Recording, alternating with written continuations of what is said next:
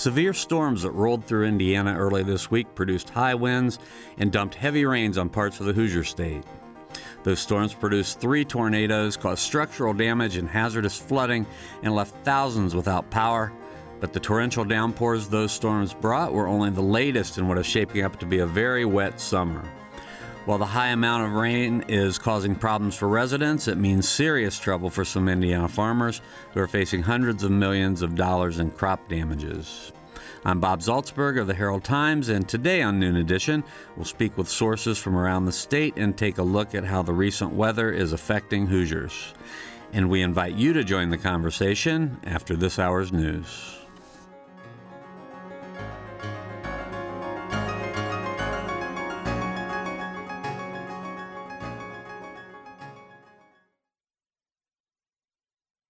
Production support comes from School of Public Health Bloomington, Public Health Reimagined, addressing 21st century health challenges with a multidisciplinary approach to disease prevention, health promotion, and enhancing quality of life. publichealth.indiana.edu.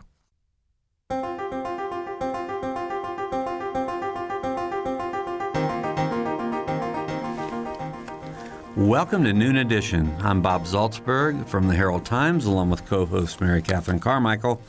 And today we're going to talk about the weather here in Indiana. Severe storms really ripped through the area early this week with high winds and dumped a lot of heavy rain across the Hoosier State. But, of course, it had been raining for a week or so before that. There were 3 tornadoes in the last storm and a lot of flooding, and thousands of people were left without power.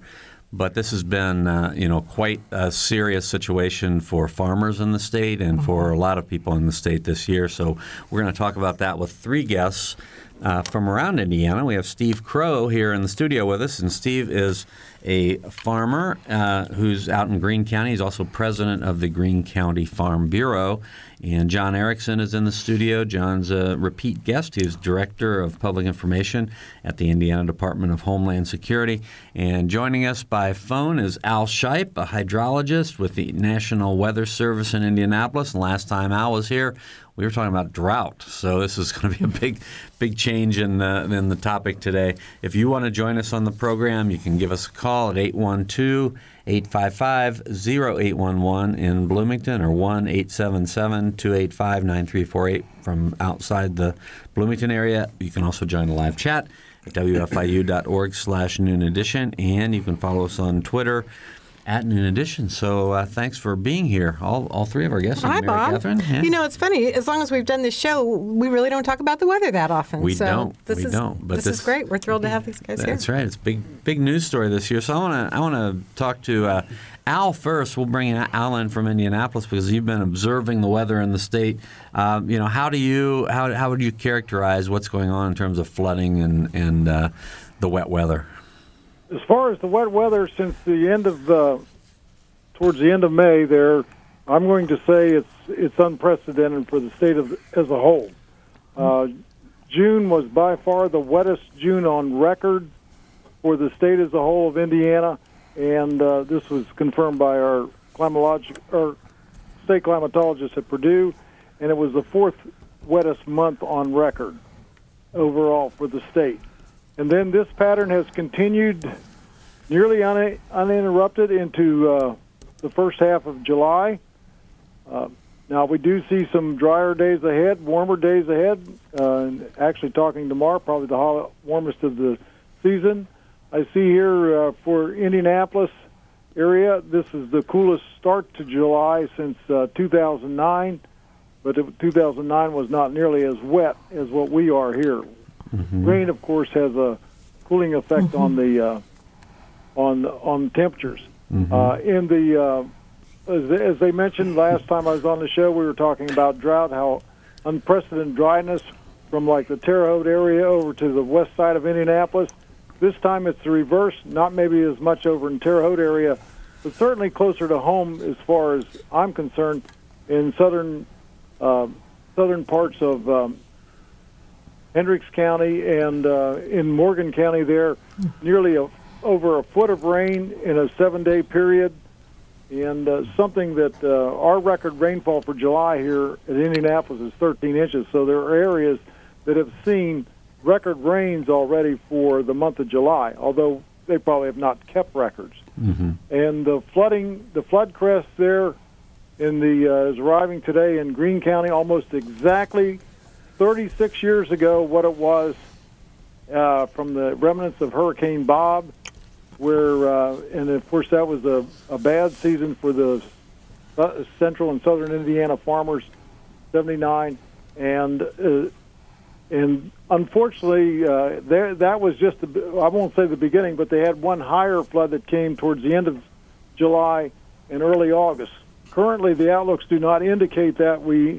They seem to indicate we're going to see warmer days ahead and drier days ahead. And I'm sure the agriculture community hopes that is correct. They don't want to see a repeat of what we had in 79 at the end of July and the beginning of August. Right. Okay, Al. Well, we're going to turn to the agriculture community. We have Steve Crow here from the Greene County Farm Bureau. So, Steve, can you kind of characterize what it's like on the farm with this wet weather? Well, it's causing a lot of disease pathogens in your crops. Soybeans are hurting from different fungal diseases. Your corn is starting to show signs of it. The hot weather will be the telltale, because when the rain quits and it gets hot and it starts growing again, those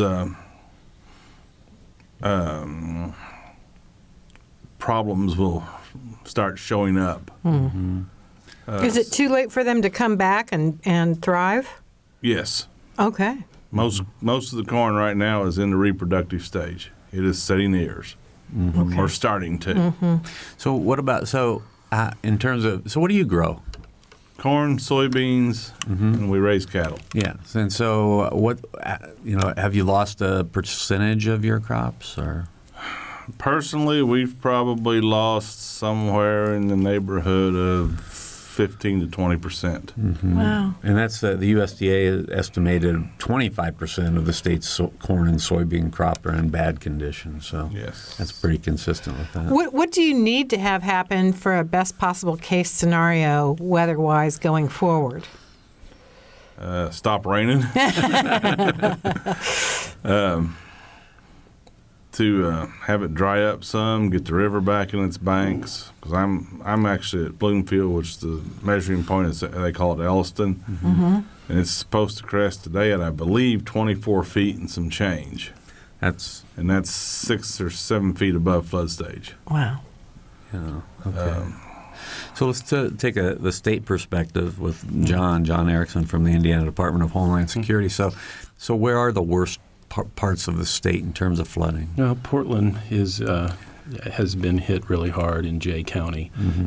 Down south, Columbus, Brown County, northern Brown County, certainly Jeffersonville has been hit hard, and a lot of people hurting in those areas.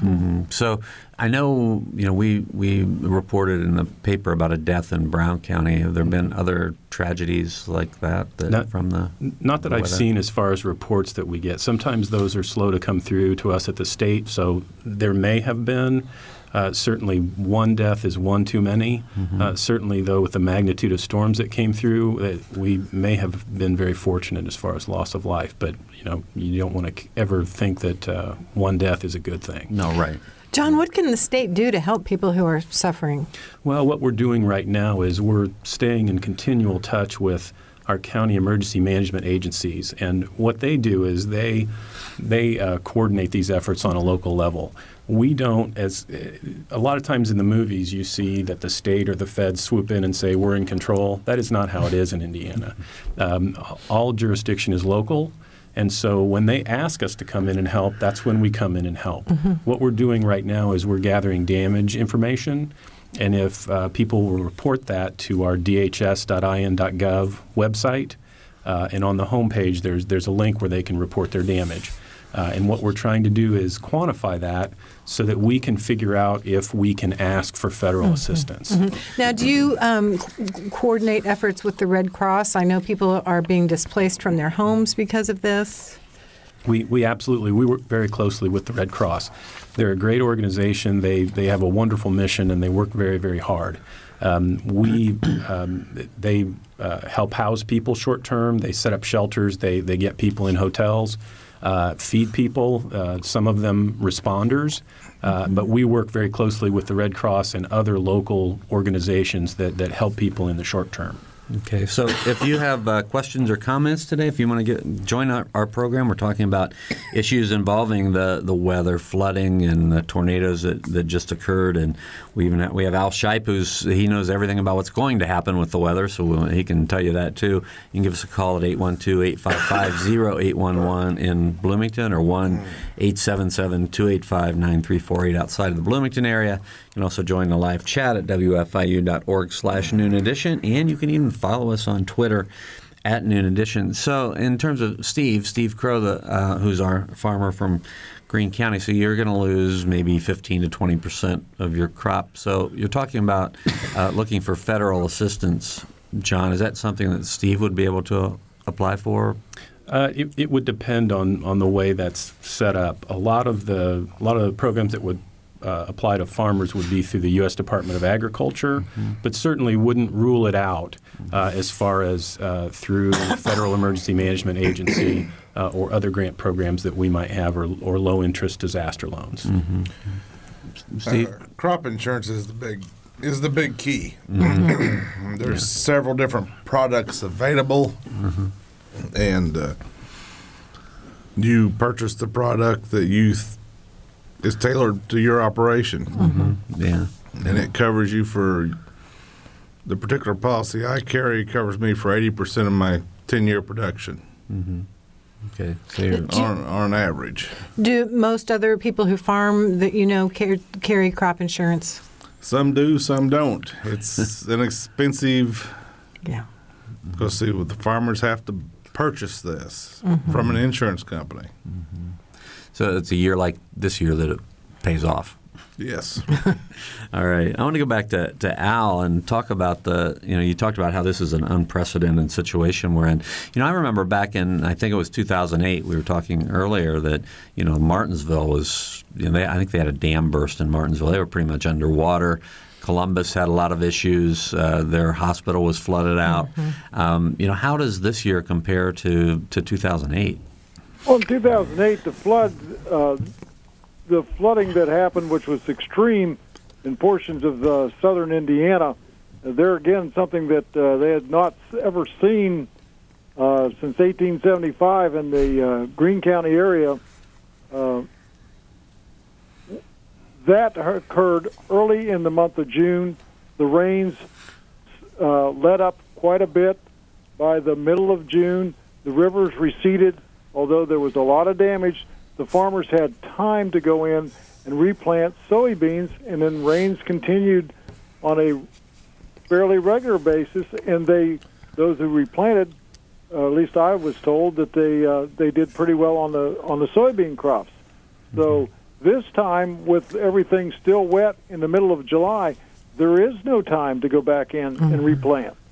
You're essentially finished, and this is what happened in '79, especially when we had this the second wave and final wave of flooding in early August in southwest Indiana. It just took out the crops, and that was it. There's nothing you can do. Steve is nodding his head in here, and I know he had told us before that 2008 was the year he can remember. So what was your experience in that year, Steve? 2008. We lost probably somewhere around 90% of our total corn crop. Oh, my. Wow. And you weren't able to replant that one? No, we was able to replant all the soybeans. Oh, okay. But we had a window of about a week and a half to get them in. So what's that mean, for those of us who aren't farmers? So you have a week and a half window. What kind of work what's that mean for you in terms of a day-to-day workload? You get in the seat and you sit there all day and 3/4 of the night, and you really work hard. Yeah, for like 8 or 9 days in a row. For 8 or 9 days in a row, you put in 15, 16-hour days. Wow. So that the weather really can mess you up. So, as a farmer, you're always paying attention to what the weather is going to do. I mean, obviously, that's what kind of equipment do you have to try to pay attention to that? Or you just watch the weather reports and... I've got some websites that I pull up, or I just watch the weather reports. There's not much you can't control the weather, right. So it ends up being what it'll be. That's why you buy the crop insurance. Right. Well, John, you're right. kind of in charge of things we can control, and that's readiness. Yeah. So I am looking at getpreparedindiana.gov. Yeah.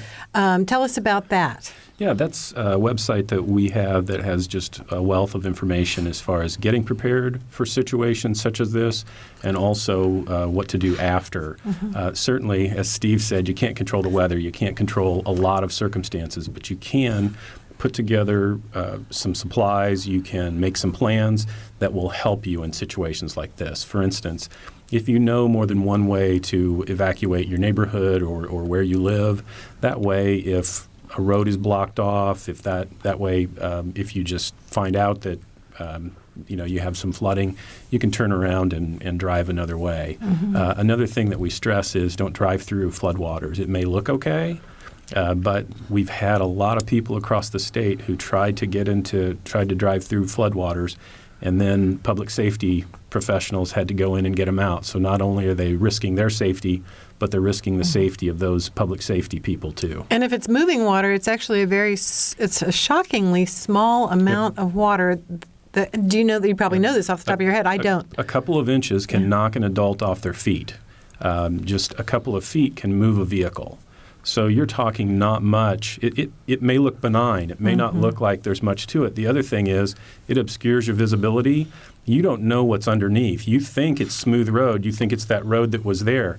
It could be completely washed away. It could take parts of your car under, up to the wheel and further. So you need to be careful and just stay out of those floodwaters. Yeah, that's nothing to kid around with. Right, absolutely. Steve, from a farm perspective, I mean, you're out on some pretty small roads, I assume, in Greene County. I mean, have you seen a lot of roads being washed out this year? Not too many. Yeah. You see a few places that get some erosion damage, but not too bad.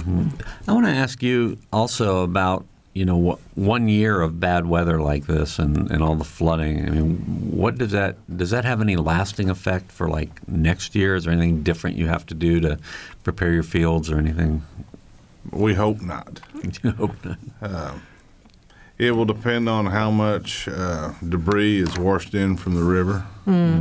What about the fungal disease? Is that anything that carries over in the soil, or is that always there? Or most of the time, the fungal diseases are carried in the soil, and they're there. Yeah, they just are waiting for the right conditions For the right conditions, yes. which we just sadly happen to have right now. Or they're carried in the air, some of them. I mean, there's several ways that you get those. If you're doing a continuous single crop like continuous corn, you'll have more trouble with fungal diseases than you do if you rotate it. Yeah. It's just stuff you have to manage for. Yeah. So, Al, from a perspective of somebody who works for the National Weather Service, I mean, is there anything you can point to that created the conditions that have caused all this rain for this long? Well,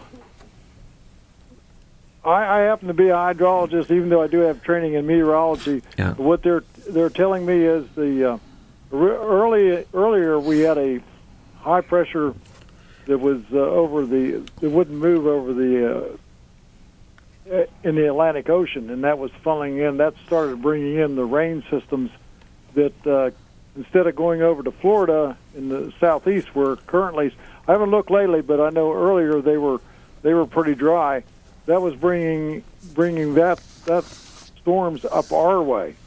And then after that occurred, then we got locked into this flow where we had a front very close to us, and we were getting on the other side of the ridge. When I say the ridge to the west, where it was very warm out in the central part of the United States, then we were getting northwest flow that were bringing all those storms, and you can see that pattern in the heavy rainfall.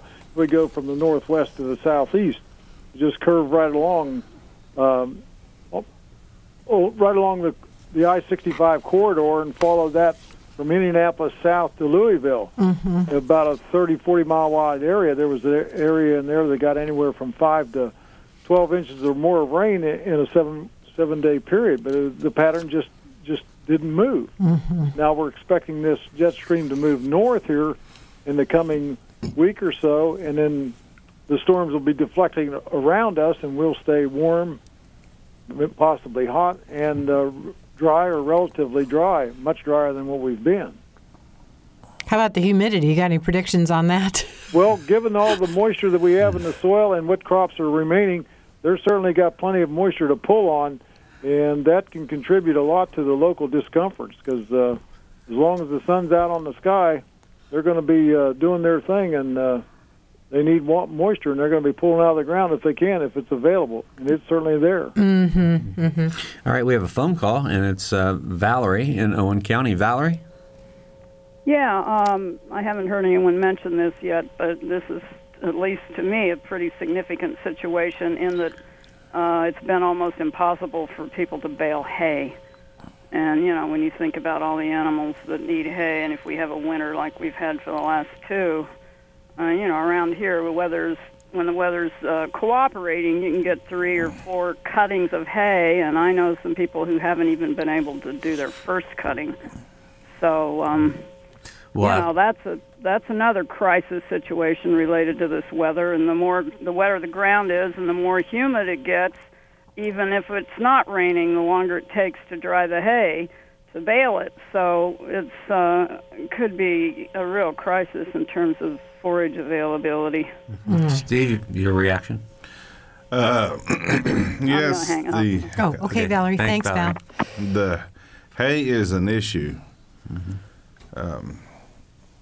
We have several acres of hay that we have not cut the first time, probably in the neighborhood of 100. Wow. That's a lot of work. We have started personally going to a system where you wrap it in a plastic sheath and bale it wet. Bale it at about 50% moisture, so it's basically hay in a day.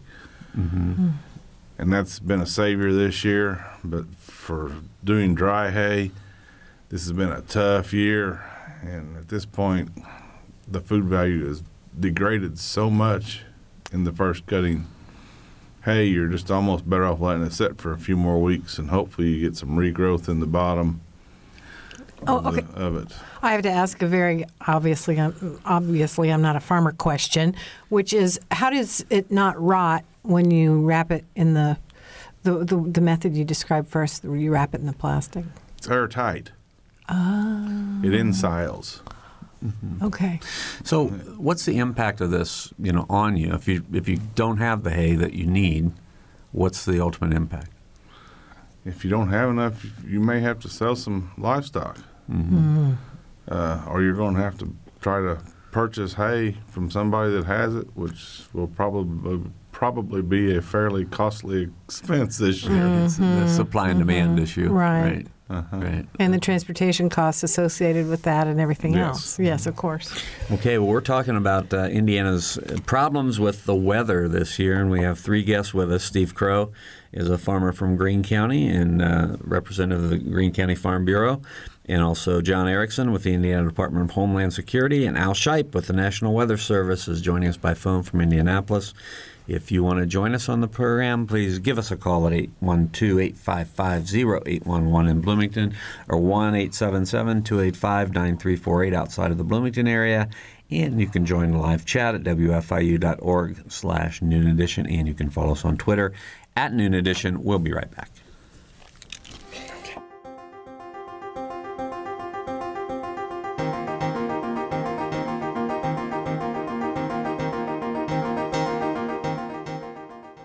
This is Noon Edition on WFIU. Production support comes from IU School of Public Health Bloomington, online at publichealth.indiana.edu. WFIU News covers South Central Indiana and the state each day. You can read news throughout the day as it's posted on our website at wfiunews.org. And you can pick up a digest of all the top stories. It's like a newspaper delivered to your inbox each afternoon. It's a free and easy way to stay on top of not only the headlines, but also the in-depth audio, video, and print news stories you can't get anywhere else. Subscribe right now at WFIUnews.org.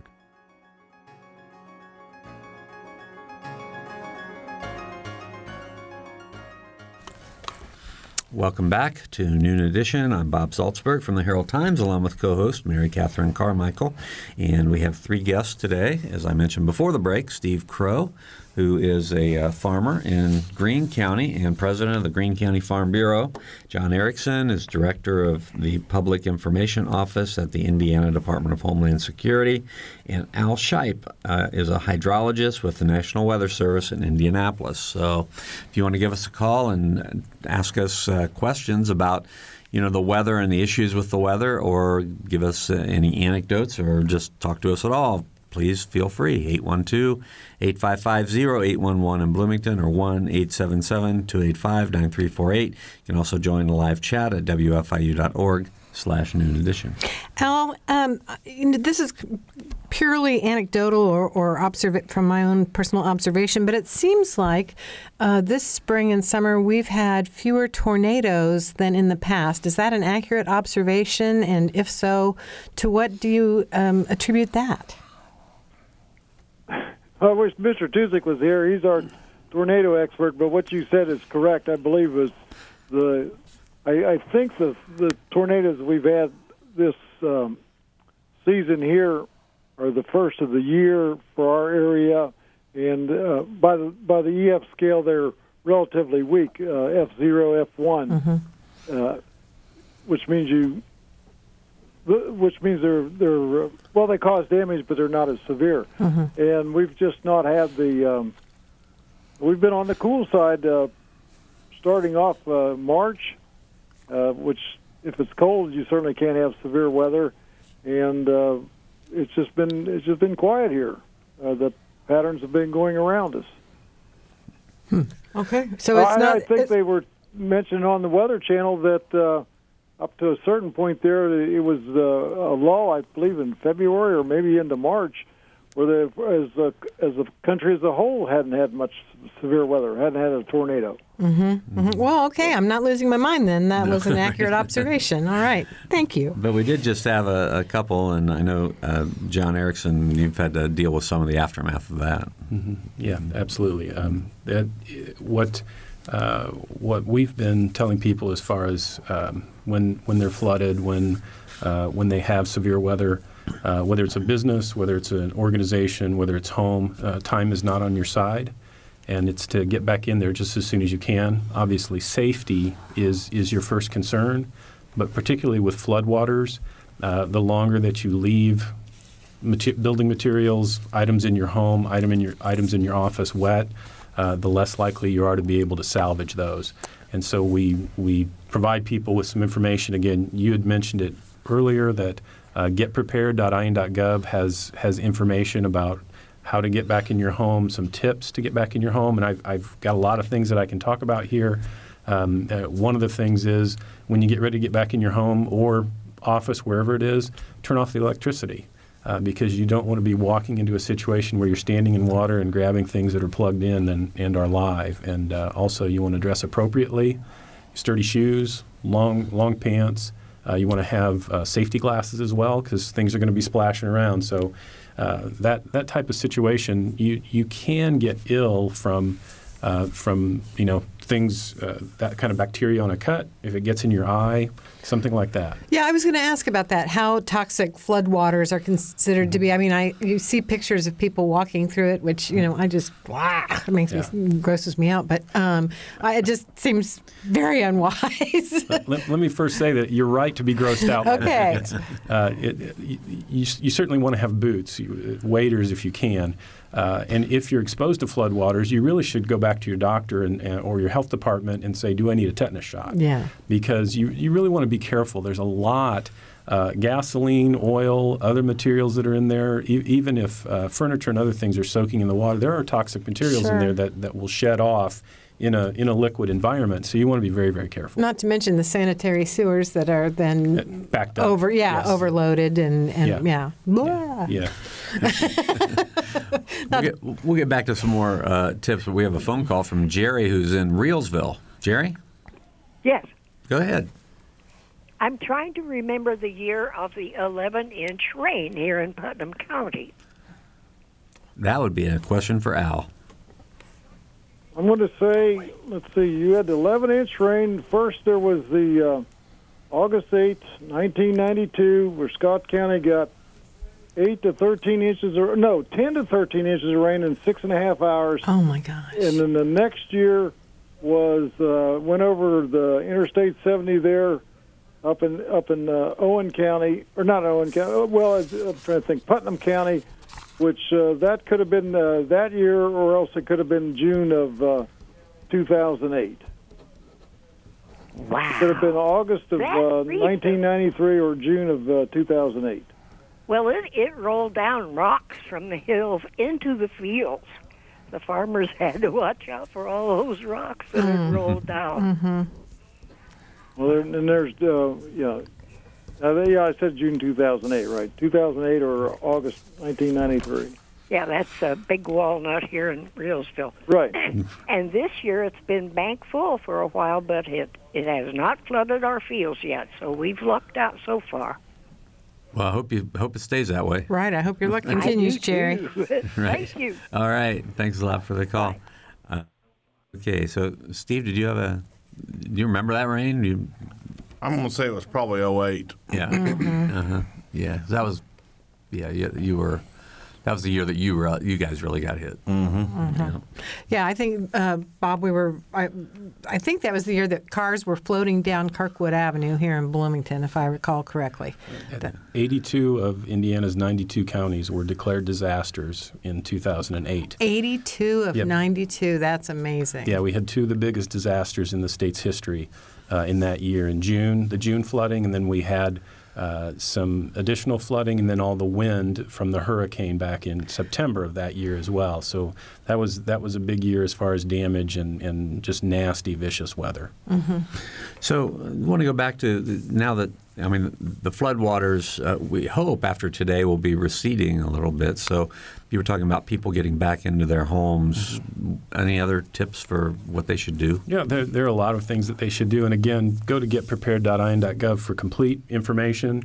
But I think some of these things are common sense. You want to open up the house as quickly as possible, get some fans in there, get some dehumidifiers, and just start going through your items. Likely, soft items are going to be less likely to be salvaged, but you just need to quickly decide which ones you think you can try to salvage, which ones you can't.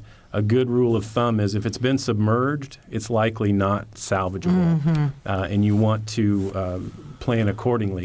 Even if it's a very sentimental value, it's unlikely. If you want to try, go ahead, but if it's been submerged, it's probably not likely. Now, if it's just gotten wet, you may be okay. If it's been up on a shelf and been exposed to humidity, you're okay. Even if it's electronics, probably. Mm-hmm. But you need to get in there as quickly as possible.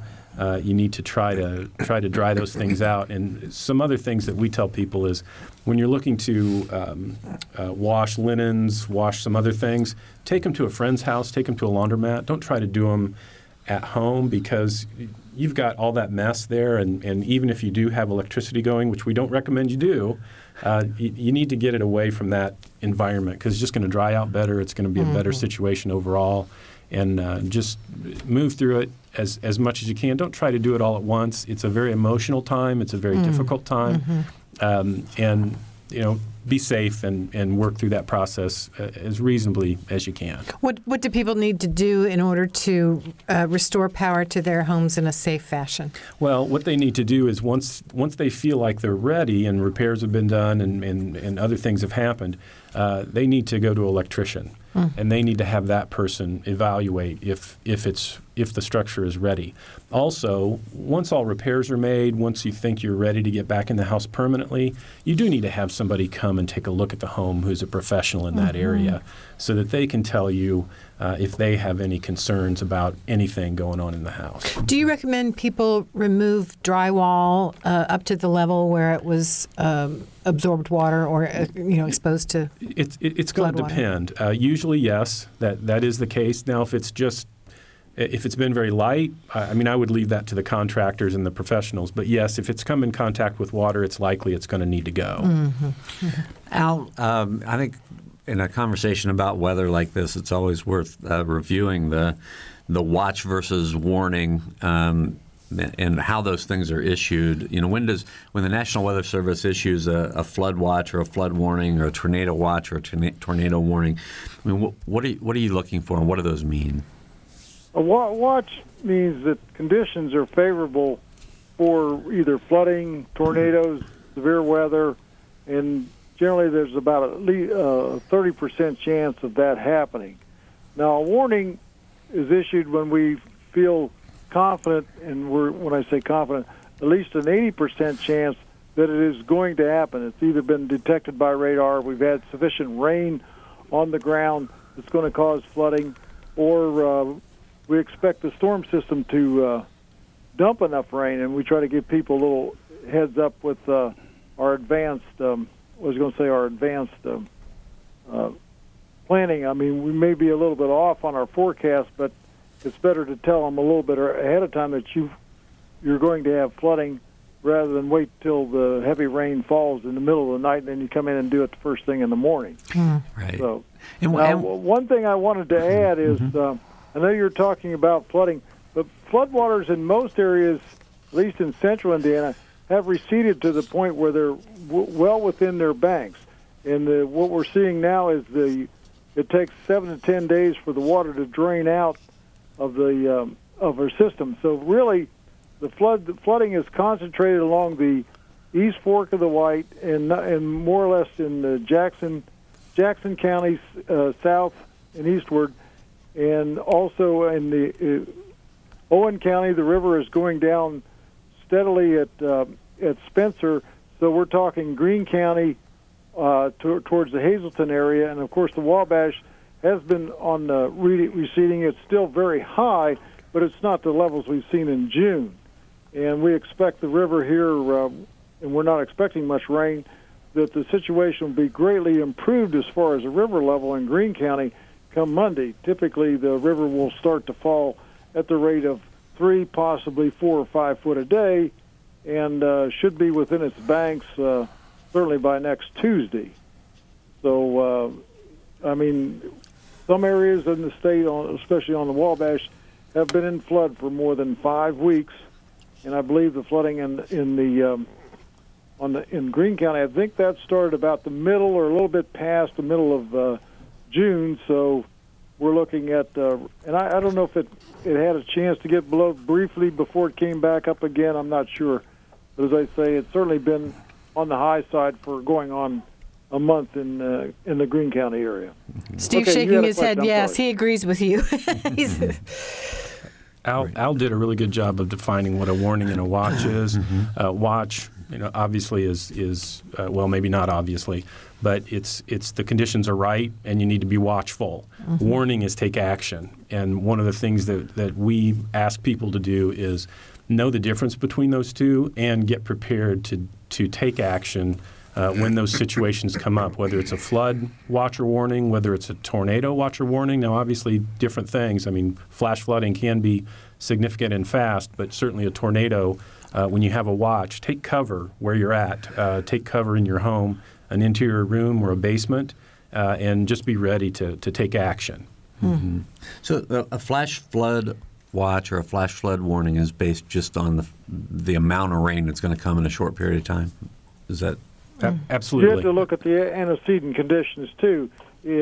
Typically, in a 3-inch rain depends on, in the summertime, what the conditions are. If you had a 3 weeks with no rain, 3 inches of rain, it's going to hardly do anything. When you had situations where it just stopped raining the day before, and you'd had, in the past week, 5 or 6 inches of rain, 3 inches of rain in a short period of time is going to cause a great deal of flooding. Yeah, so ground saturation is a huge part of this equation. Yeah. And I know, we're here in Bloomington today, and I guess I want to ask about the lakes and the reservoirs, because I know Lake Monroe is way above its pool level, its lake level, and I think we had a story recently. The beaches are going to be closed for the rest of the year. They're not going to open at all. I mean, and that lake, of course, many people don't know this, but it was built for flood control. I mean, that was the whole reason that it was built. So what about, I guess, John or Al, the reservoirs and the lakes? Are they way high? I'll go ahead and talk. I'll let Al follow up. I'm sure he's got a lot of good things to say. We have had reports of dams, reservoirs, lakes, rivers, creeks, everywhere else, ditches. They're very, very high as far as water is concerned. Certainly in the northeastern part of the state, there have been 3 dams in particular we've been watching very closely, and the U.S. Army Corps of Engineers have been working with. And there has been some releases from those dams to help those from being overtopped. And that's also affected some crops. But it's been necessary to protect people's homes. So we do watch those very closely in tandem with the county emergency management agencies and the U.S. Army Corps of Engineers and watch it especially during times like these with the ground saturation. Right. Al, anything to add? Well, as you're saying there, I don't believe any of them are at historic levels. They may be rather close, but as I say, I know Monroe in 2011, they actually went through the spillway, and so did Patoka Lake, and it got close over on Hardin. And I know Huntington in 2000, well, it's not Huntington, it was Roush now. They went through their... They were over going through their spillway back in I believe it was 2013 when they had the big rains. There. We have less than 10 minutes to go, so if you have a question or a comment, you can still slide it in here, 855-0811 in Bloomington, that's the 812 area code, or 1-877-285-9348 outside of the Bloomington area code, or you can join the live chat at wfiu.org/Noon Edition, or you can follow us on Twitter at Noon Edition. So, Steve, you've had a lot of bad luck this year with the rain and the weather. So I guess I'm just looking for what your strategy is the rest of the summer. I mean, what can you do to try to maximize, I guess, your ability to weather this storm? I hate to use that term, but you do that by managing your risk, which that's where your crop insurance comes in.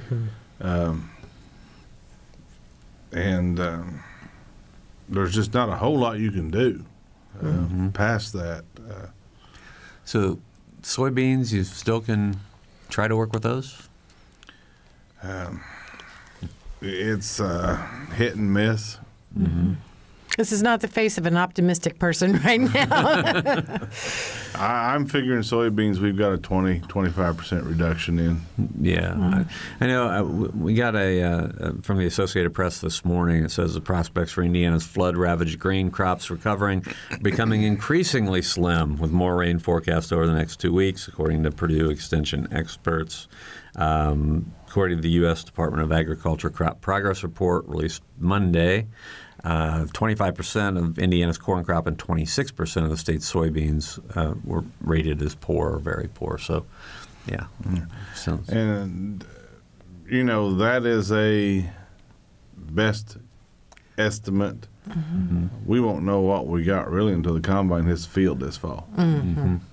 Yeah. We can look at it and make guesses. Sounds like a lot of sleepless nights for farmers in between now and then. You just have to deal with it. It's part of the business. Yeah. So, Al, I just read that sentence that said the more rain forecast over the next 2 weeks. Is that what you're looking at? Well, we see rain in the forecast here till Tuesday, and then Tuesday through Thursday at this point, and our forecast is dry here, at least in central Indiana. And as I say, the outlooks are hinting at warmer and drier conditions for the remainder of July. Now, when you look back to 1979, I'm not sure if you followed up on that, but you said this Greene County crest is like exactly the same as 36 years ago. Is there any way to look at what happened to the weather after that and draw any kind of comparisons? Is. Yeah. Stop raining. Is that right? September that year was among the driest ever for the Indianapolis area. I think it was around the fourth or fifth driest. They had 1/100th of rain in South Bend, and on the other end of the state, in Louisville area, was their wettest September ever. So it varied from one end to the other in September. Similar thing happened in 2010, I believe, 5 years ago. We went from a wet June and July to actually a severe drought by September, October.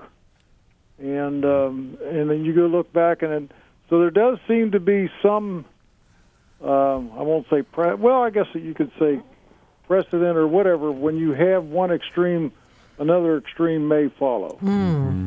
And so what would that mean to the folks on the farm, Steve? Well, in '79, we had, I can remember that. You kept mowing your grass and whatever in August and September. The temperatures weren't too extreme, as long as the temperatures don't get up to be in the mid-90s or hundreds. And the rains came back in October, and it was nice weather essentially. Mm-hmm. Now in 2010, when it got hot and dried out, and the first combines hit the field and started setting everything on fire, then people realized, we've got fiery conditions. And that's what happened in 2010. I can remember calling up the Homeland Security, and I says, you think you got any fire danger out there? And they said no.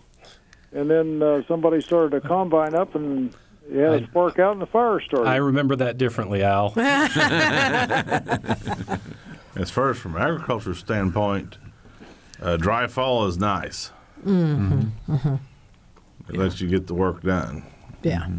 But there's just not going to be as much of it to get done. Mm-hmm. Right? Mm-hmm. Yeah, so going forward, you're looking at potentially higher fuel costs, too, if you don't get some dry weather, because you're going to have to dry out your crops using fuel instead of Mother Nature. So that's another. Most years we dry quite a bit of corn. Uh-huh. For the simple reason you do better if you shell it a little bit on the wet side, as far as your loss in the field from the mechanics of the machine. Mm-hmm. So yeah. That's a normal expense. So John Erickson with the Department of Homeland Security again. So, following up for the rest of this summer and into the fall. I mean, what are some things that people need that you would like for people to be alert to and to be looking at? Sure. Right now and in the short term, we've put out some messages about just watch out for scammers. Mm-hmm. They descend on areas that have had flood and tornado damage, and they're going to use high-pressure sales tactics. They are going to try to talk you into things. It doesn't mean everybody who comes to your door, everybody who's a contractor is dishonest, but be leery of people who just start coming up to your door and saying you need a new roof or you need this, that, or the other, or I can get you through your insurance something. Mm-hmm. What you need to do is just make sure that they're licensed by the state. They should be able to provide you a number. They should be able to provide you references from people either you know or you can confirm with. And it's better, frankly, to find someone who can be referred by friends or other colleagues so that you'll know that they're going to be around. Again, doesn't mean just because they've come from another community, another state, that they're trying to scam you, but don't pay for things up front. If it's not something that's really immediate, and some scammers will play on your emotions, if it's nothing that needs to be done immediately, try to get several bids so that you can get the best price. But also remember, the lowest price isn't always the best price. Mm-hmm. You want to have good quality work done, and you want to have it taken care of in a timely manner. John, does the state maintain any kind of a list that people can reference? Yes, there is one. I have to tell you, I don't know offhand because it's another agency that does it. I can follow up with that. But the state does license contractors, and they should have a number so that they're state licensed. They should be able to show you that they're bonded, so that if something would happen, they would be covered for it, and it wouldn't be on you, just to make sure that you're in the best position possible. And you see this pretty much every time something like this happens. We right? do. We see it with building situations. We see it with people looking for donations. We've had people impersonate FEMA personnel, saying you need to give us some money up front so we can register you. That does not happen. That is all done without a fee. We try to get that done in as quick a way as possible. And again, we're still gathering information on that to evaluate if we can ask for federal assistance. Okay, so in our last few minutes, Al, I want you to give us a preview of what you expect to see here in the weather in the next couple weeks. Well, more return to typical summer weather in Indiana. Somewhat drier conditions, warmer conditions, and with all the rain that we've had here recently, it'll be on the humid side. So there's hope for those of us growing tomatoes, huh? Yes, tomato weather. Now, I will add, I looked at our rainfall reports. Vermilion County, which in June had excess rain, there are parts of Vermilion County that's barely received over an inch of rain so far in the month of June. So they are the driest spot in the state of Indiana. So if you're looking for dry weather, you want to go to Clinton or over to near the Beef House off of Interstate 74. And I'm not advertising for the Beef House. I'm just saying that's an area that's was wet and has dried out, and of course they may be needing rain if we could turn warmer and drier, since most of us are looking for those type of conditions. Yeah. All right. And so warmer and drier would be good for Steve, right? That's what you're looking for. Yeah. Yep. All right. And last word from John Erickson about what people should be doing. Yeah, if you've had damage in your homes, your businesses, there are a lot of local community groups who very much want to help, and reach out to them. You need to let your need be known so that they can know what to do, whether it's buying materials or providing people who know how to put your home back together and help you in the short term, and just take some precautions so that the next time something like this happens, while we can't prevent it, we can minimize some of the issues that come up. Should they contact anybody at the state directly and say, hey, I've had this damage? Is that something you want to know about and track? Well, we have that online system. We would like them to report to that. Thank you for mentioning it. But also, for their immediate needs, they can talk to the Red Cross. They can talk to their county emergency management agency. There are a host of organizations, United Way, faith-based groups, that very much care about their communities and want to help. All right, we are out of time. I really want to thank all of our guests today. Steve Crow, thanks so much for being here, because that we can talk about what's going on the farm, but to have somebody who's living it every day, it really helps to explain the story to the rest of us Hoosiers out there. And also John Erickson from Indiana Department of Homeland Security. As always, John, thanks for being here. And Al Shipe, you're a wonderful man with a wonderful memory. You can tell us a lot of stuff about Indiana's weather history.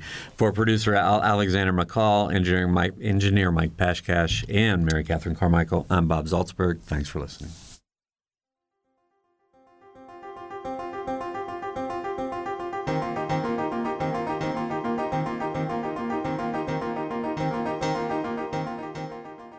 Noon Edition is a production of WFIU and the Herald Times. A podcast of this and other WFIU programs is available at WFIU.org. Production support comes from School of Public Health Bloomington, Public Health Reimagined, addressing 21st century health challenges with a multidisciplinary approach to disease prevention, health promotion, and enhancing quality of life. publichealth.indiana.edu